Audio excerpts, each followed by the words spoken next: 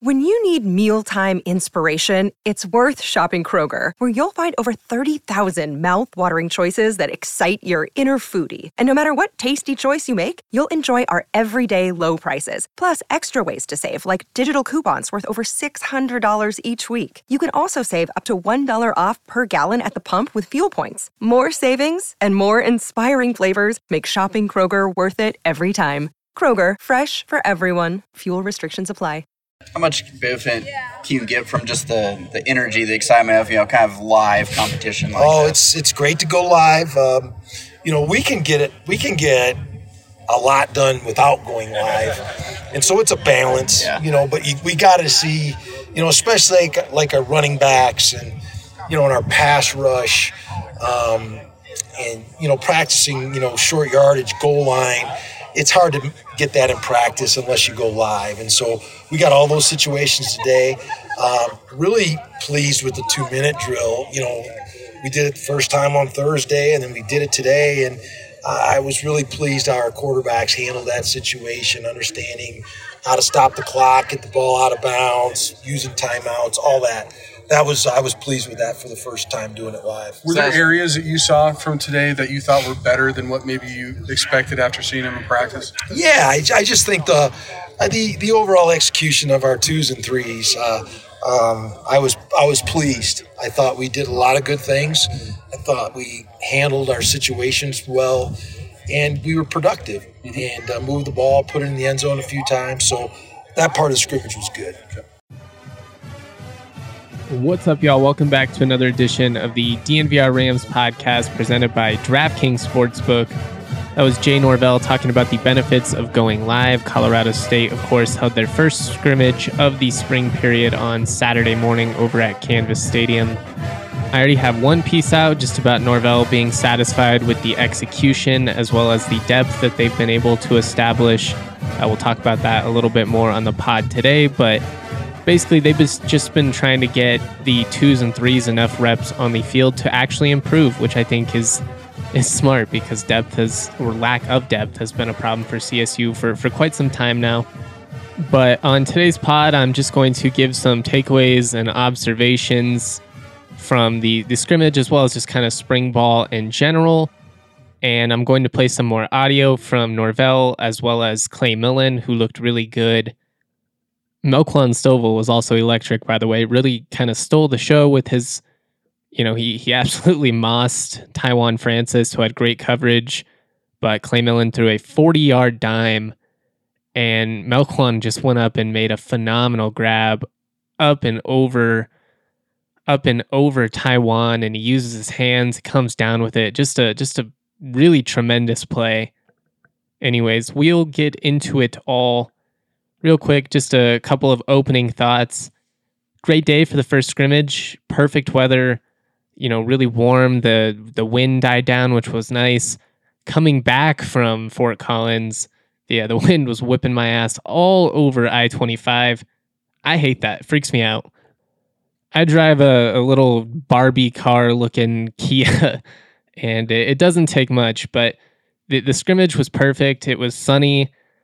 I can't ever seem to get the appropriate attire. I either don't wear enough clothes and I freeze, or in this instance, I'm wearing a hoodie and a jacket and absolutely roast in the sun. But it was perfect. It was absolutely perfect. Got a little sunburn, which was nice. Could use some color, looking awfully pale. Less people in the stands than I expected, but I also know there was some confusion on the date for this.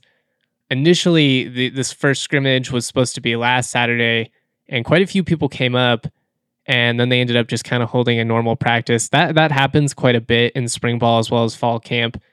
They announce, kind of like a rough draft for how they want things to go, but they really ultimately hold these scrimmages based off when they think they're ready. CSU probably should have announced that just since they are open to the public, but I mean, they're not really used to announcing it when these changes happen. And honestly, that's just kind of part of the process. I guess the fans are learning what it's like to, make a schedule around camp. I mean, it's always in flux. That really is just part of the process. You get used to dealing with it when it's a part of your life, but I understand why there might have been some frustration from the fans there. Nothing super fancy as far as this scrimmage goes. Jay Norvell said it himself.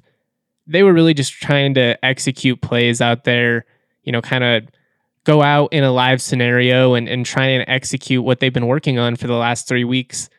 Really, the whole approach with this staff has just kind of been about repetition and not trying to introduce too much, but what they do introduce, they really want to perfect it.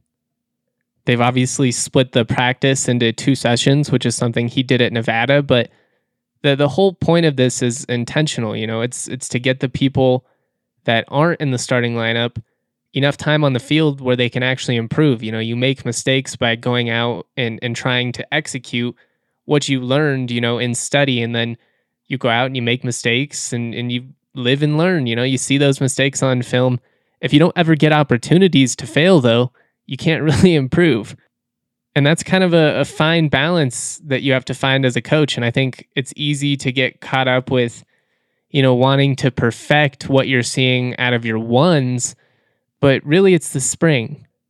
And I'm not going to say that it doesn't matter at all, but you can't really put that much stock into this. I mean, it's really just about establishing a baseline for what you're going to do in fall camp and get, everybody in this case introduced to what they're doing. Normally it's kind of just to stay in shape and, try and improve on some stuff that you failed on the season before.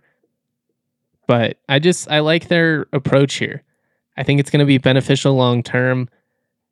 There've been talent in multiple starting lineups for CSU on both sides of the ball over the last decade, but on a couple of different instances, especially last year, when you look at the defense in the front 7, they were really dominant for the first 6 or 7 weeks. In the last 4 to 5 weeks, they were really thin. They didn't have anybody outside of them, and once they started losing bodies, they were just kind of screwed. Now, there's always going to be some element of that. I mean, your starters are your starters for a reason. So if they go down, it's natural to expect, the quality in play to go down as well. But you've got to prepare your guys as best as you can, because that is a part of football. Naturally, there are going to be injuries. Hopefully they're just minor, but guys get dinged up here or there where you're missing some plays. Maybe you have to go out for a quarter or two. Maybe it's a game or two. You need your 2s and 3s to not just have an understanding of the system, but to actually have experience out there running it. I don't want to get too carried away or anything. I just think we're seeing a coaching staff that is being very meticulous with the way that they're approaching spring ball. They're thinking long term, and they're not trying to, be champions of the spring or wow anybody in the spring. They're just trying to drill the same things over and over and over until they get that right, and then you add a little bit on there. But more than anything, they're just trying to build some depth up.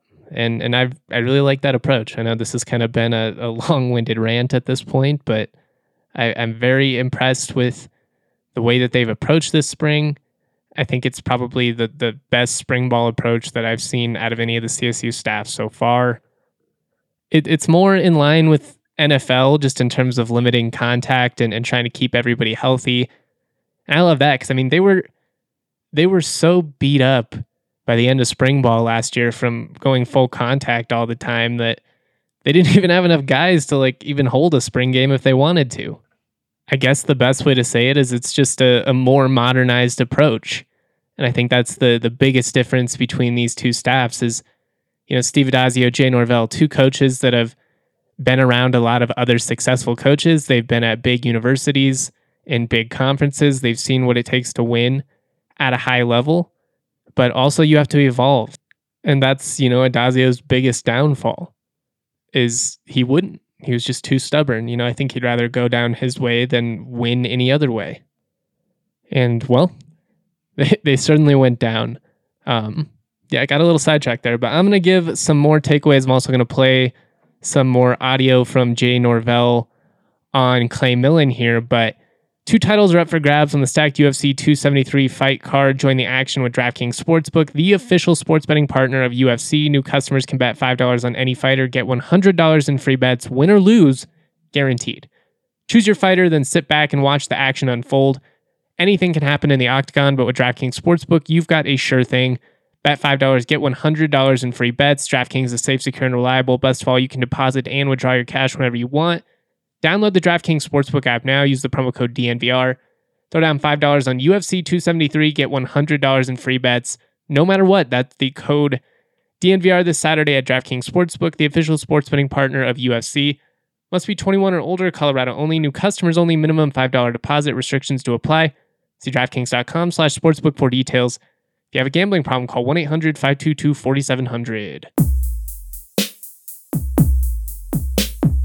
What more would you like to see out of Clay in the rest of spring ball? I just want him to continue to grow and to show control. And I told these guys that when you're a quarterback, your team gains confidence in you when devastating things don't happen. We don't turn the ball over when you're there. We don't call plays wrong. We don't have devastating things happen. Your teammates learn to have confidence in you when you do that. And that's where, guys learn to love having you in the game. And so Clay's been doing that. He had a good day today, took care of the ball, executed well, made plays, drove the offense and scored. And so I think that was a really good start for him. You've seen him, I'm sorry, okay. He's been in your system for a year, but he hasn't been the guy in the huddle. What are you noticing out of him in that situation, him taking over that leadership role? He's just, he takes advantage of every opportunity. As a starter, you got to fight for every snap, and you got to try to fight to execute every play. And he does that in practice. He takes advantage of every opportunity, and he's competitive now. He was out there today. He wanted to score every time he got the ball, and he wanted the offense to score. And that's what we want from that position. All right, that was Jay Norvell talking about Clay Millen, who looked really good in the scrimmage. It wasn't anything fancy, but he stretched the field. I mean, his arm strength is legitimate. Definitely has the biggest arm of any CSU quarterback that I can remember. I mean, probably going back to like Justin Holland, who could really, really rip it. There have been some other guys I'm probably forgetting, but I mean, he threw a 40-yard ball to Melquan that was just perfectly placed. And Melquan made a hell of a grab. You can go see that. I posted it on Twitter at Justin T. Michael or at DNVR_Rams. Posted it from both accounts. His touch, I mean, for his age, his ball placement is just absurd. But these were things we kind of knew coming in. I was really impressed by his composure at the line of scrimmage. He just looks comfortable out there running the show. I mean, you watch him, he's moving guys. You can tell that he's very comfortable in the system. He made good decisions with the football. Norvell credited him for that. I think the game was just kind of slowing down for him, and that's kind of what he told us after the scrimmage. And that's good because that's really what the coaching staff kind of wanted for him this spring. Obviously, he had the advantage of being in the system for a year coming in, but that's not the same as being the guy. And when you are QB1, having, a great arm, great accuracy, all of that's going to excite your teammates. But really, as kind of Norvell said, how you win them over is by going out there and not making bad plays, not putting the team in a position to lose. The greatest example of this at the NFL, probably Drew Lock. Drew Lock has a cannon, really good athlete, fun dude, really charismatic. But when he got out on the field, he just made bad decisions with the football time and time again. And that hype faded pretty quickly. And eventually, people turned on him. What's been encouraging with Millen, he's making good decisions with the football. Early on in camp, maybe forced it a little bit too much every now and then. But that's just part of being a young QB. And honestly, in this system, it's a pretty fine line because they want you to be aggressive. They want you taking shots. I mean, going over the top is really about what makes this entire offense successful. It's a balance. It's definitely a balance, but I think we're seeing a young quarterback who has all the skill, all the talent in the world, kind of learning what it takes to be the leader of a D1 offense. And I think he has all those, leadership traits. I don't think it's anything that's foreign to him or anything like that. Obviously, he was a very highly touted quarterback at the high school level, and there's, pressure that comes with that. But this is just a whole nother level. and I'm sure there's going to be highs and lows. I'm sure at some point he's going to have a rough stretch in practice where the coaches are like, hey, he's got to get it back together, because that just happens. But so far, he's been great. He's been really consistent, and I thought he looked awesome on Saturday. Didn't get, it wasn't like he was out there and then threw the ball 70 times. They were really trying to get reps for the 2s and 3s as well. But Millen was good, and that kind of brings me to my next takeaway, which is, the battle for the backup quarterback is going to be really intriguing. They have got 4 guys on the roster with Braden Fowler, Nicolosi, Jackson Stratton, and Giles Pooler that can really sling the ball. So far, Pooler kind of seems to be in the lead for the number 2 role. Again, it's spring. We don't want to get too carried away here, but he looks good. He's a guy that could definitely play somewhere else. And you could say that about all these guys, but it's an interesting decision for him to be here. His mom is a professor at CSU, so that, probably factors into the decision a little bit, but he looks good. He can rip it. Needs to be a little bit more consistent with his accuracy just based on what I've seen, but he's come a long way in the last year and a half. He really has. And, Jackson Stratton and Braden Fowler, we haven't seen as much of them yet, but Stratton had one throw where, he didn't even get to set his feet. It was just all kind of a flick of the wrist. And he whipped it, 35, 40 yards on a rope. The amount of arm talent they have in that QB room is really exciting. And that's great, because there's a pretty decent chance you see more than one quarterback step on the field, whether it's, injury or, you're losing big, or, hopefully it's because you're up big. But with the new redshirt rules allowing you to play up to 4 games and still redshirt, there's probably a pretty decent chance we see 2-3 of them on the field at some point next season, whether it's early or late in the year. Not expecting like a classic early Bobo era QB competition where you have Nick Stevens, who's clearly the best option, and you kind of manufacture one. That's probably my biggest criticism of him, aside from not being able to beat rivals, was early on in his tenure. He was so finicky and so reactionary with his quarterback decisions. Like, he would just create these competitions out of thin air that just weren't necessary. Right now, Millen, as long as he stays healthy, knock on wood, is going to be your starter. And I'm over the moon about that. I'm more excited about him than I've been about a QB prospect in a long time. Probably like you'd have to go back to like 2016 Colin Hill. Like, it's been a long stretch. And Ram fans know it. But I'm really excited about some of these other guys as well, because I think they've got some serious talent.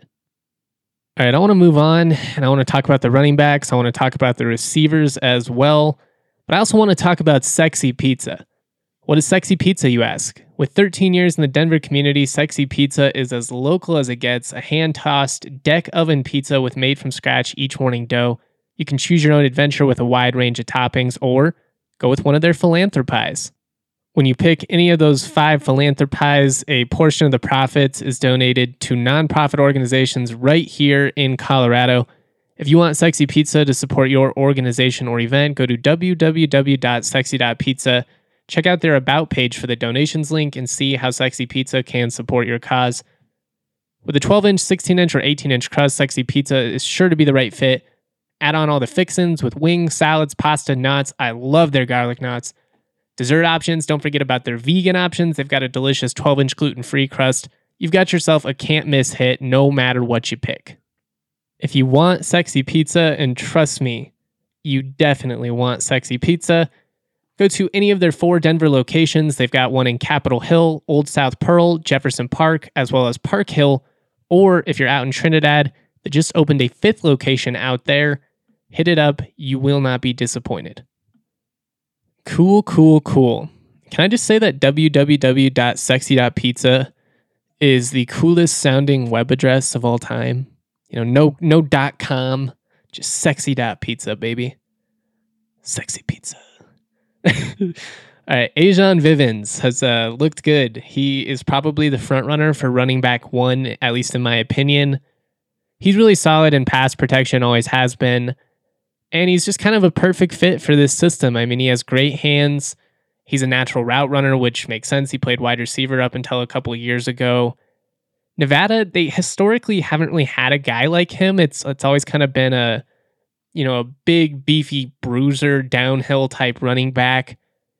But I think Norvell and Mummy are going to be able to come up with some really intriguing ways to use Vivens in the system. Again, great pass catcher and a great pass blocker, so you can trust him out there. But he runs bigger than he is. I mean, obviously, when you do run the football, you've got to be successful in this system or they're not going to respect it at all. But Vivens is a guy, when you give him the ball between the tackles, he's not going to shy away from contact. I mean, he's quick laterally, but I mean, he'll drop the shoulder on you. He kind of reminds me of D Hart in that regard, just never shying away from contact. I think Avery Morrow is also going to be the other featured back. He was Nevada's backup, scored against CSU. I think that kind of provides a nice little 1-2 combo punch. You got a big bruiser. And again, Vivens wears you down as well. Where I think it gets kind of interesting is just who's going to be kind of that third back, because you're going to need 2, 3, 4 at some point throughout the year. Coming in, I would have assumed it was David Bailey, but he hasn't been out there much. He's missed a lot of practice. He did not get any reps in this that I saw. I'm not even sure if he was out on the field. I was looking for him. I couldn't find him. I'm not so sure he's gonna be here this fall. I've been told some stuff. Might be some eligibility issues. I don't know. That'll be kind of an interesting situation to monitor. We'll see. Again, I think he can be effective, especially as a pass catcher in the red zone. Definitely wore down after, week 2 or 3 last year because they were just kind of trying to overuse him. But I mean, I do think he could bring something to the table here. But if he's not going to be a good locker room guy, I don't know. It'll be interesting to kind of see what happens there. Some other guys that might be in the mix. David Agri has actually been getting a ton of carries, 5th-year senior. Haven't really ever seen much out of him. Looks like he runs hard. Mason Vivi, a walk-on, small speedster out of Erie. That guy can fly.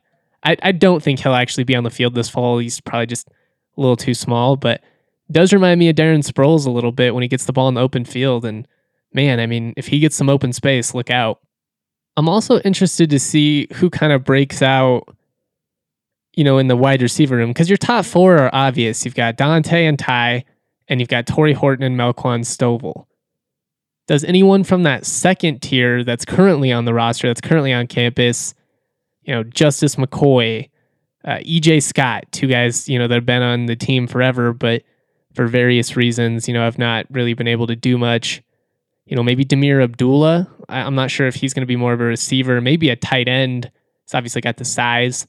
Jarek Robinson. He's a guy that could get on the field on special teams, but could he get on the field as a receiver? Do some of the quick pitch, lateral type stuff you do at the line of scrimmage. We've seen Dante Wright and Melquan Stovall do a lot of that. I could, see Jarek get in the mix that way. But as far as, down the field goes, you're going to need more than just those 4 with how much you throw the ball. You're going to have to be able to substitute a little bit. And, maybe EJ does finally, break out. Or maybe, Justice McCoy, finds a way to make an impact as a receiver.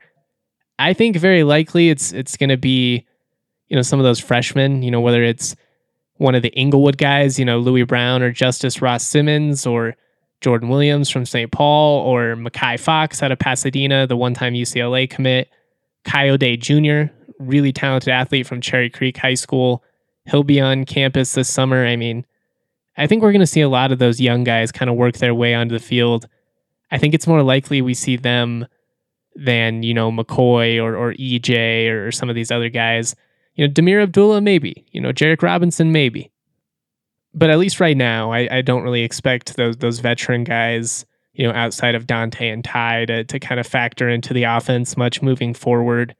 Tight end's kind of a different question because you've got Tanner Arkin, he's only a redshirt freshman, but you've got Gary Williams, obviously, who came on strong last year. I mean, at tight end, I think you could see some of those guys from the old roster make more of an impact, but I don't know. I think it's going to be really interesting to see who out of those young guys in the receiving room and the tight end room as well, because you've also got Jordan Williams, who I think will be a tight end, not a receiver. It's going to be really interesting. There's going to be a lot of talent coming on, and they've got a lot of talent on the roster right now. I'm going to talk about the trenches and kind of defense more in the coming days. I think naturally, these early scrimmages just kind of inherently favor offense. If offense doesn't look good, you should be concerned because, the defenders that are going against their own guys, they don't want to kill them. We heard the coaches kind of lecturing before this even started, hit them in the strike zone, get them in the chest. We don't, you don't want to get guys in the legs or, up high. It's a tough position, but it is what it is. That as a defender, that there are going to be some plays that go big that, wouldn't actually happen in real life because you would have, tackled someone. I will say though, and this is something that I'll go into, more in depth in the coming days. I think the 4-2-5 is really going to be beneficial, particularly with the type of defensive backs that they have on this team. San Diego State, they always have these corners and safeties that are, phenomenal phenomenal tacklers, big thumpers in the run game. And, Henry Blackburn and Jack Howell, they're going to really thrive in this. I think you see Howell play back a little bit more, but, AJ King is kind of going to be that free safety in the back, Roman in the secondary. But like when you're in the nickel, you're basically a de facto linebacker. And whether it's, Howell or Blackburn or Taiwan Francis, any of those guys, they can really thrive in that situation. I think we'll see Francis play back more, at least based on what we've seen. He's kind of been dropping back in coverage more than, Blackburn and Howell, who made a lot of plays in the run game. Blackburn's still, wearing a red jersey, so they're trying to keep him healthy, which is good. He's, kind of doing the 7-on-7s, the thud stuff, but he wasn't out there for full contact. I think just with those guys, and then, Newsium coming over from Cal, as well as DeAndre Greeley, who comes over from the College of San Francisco, those guys got some serious size. Again, the depth below them, kind of a little bit of a question. Titus Jones actually had a pretty good day on Saturday. He's very undersized. But I'm intrigued. I'm definitely intrigued. That's all I have today. We'll be back talking about hoops and football over the next couple of days. Keep up with the Draft Pod. Keep up with all my written content over at thednvr.com. Always a great time to become a member. Thank you to everybody that continues to support my work. You guys make my dreams come true. Peaches out of Palisades, sweet as mama's marmalade. This shit sound like summer days, the windows down on Harmony. The family band sing harmonies, my daddy played the drums. My mama slapped that bass, my sister sang these songs. Dancing under canopies, we thank the trees for all their leaves. We are just some drops of water, together make up 7 seas. And one day I'll be like my father, one day I will learn to breathe. I'm choking on the thought that I am not the man I wanna be.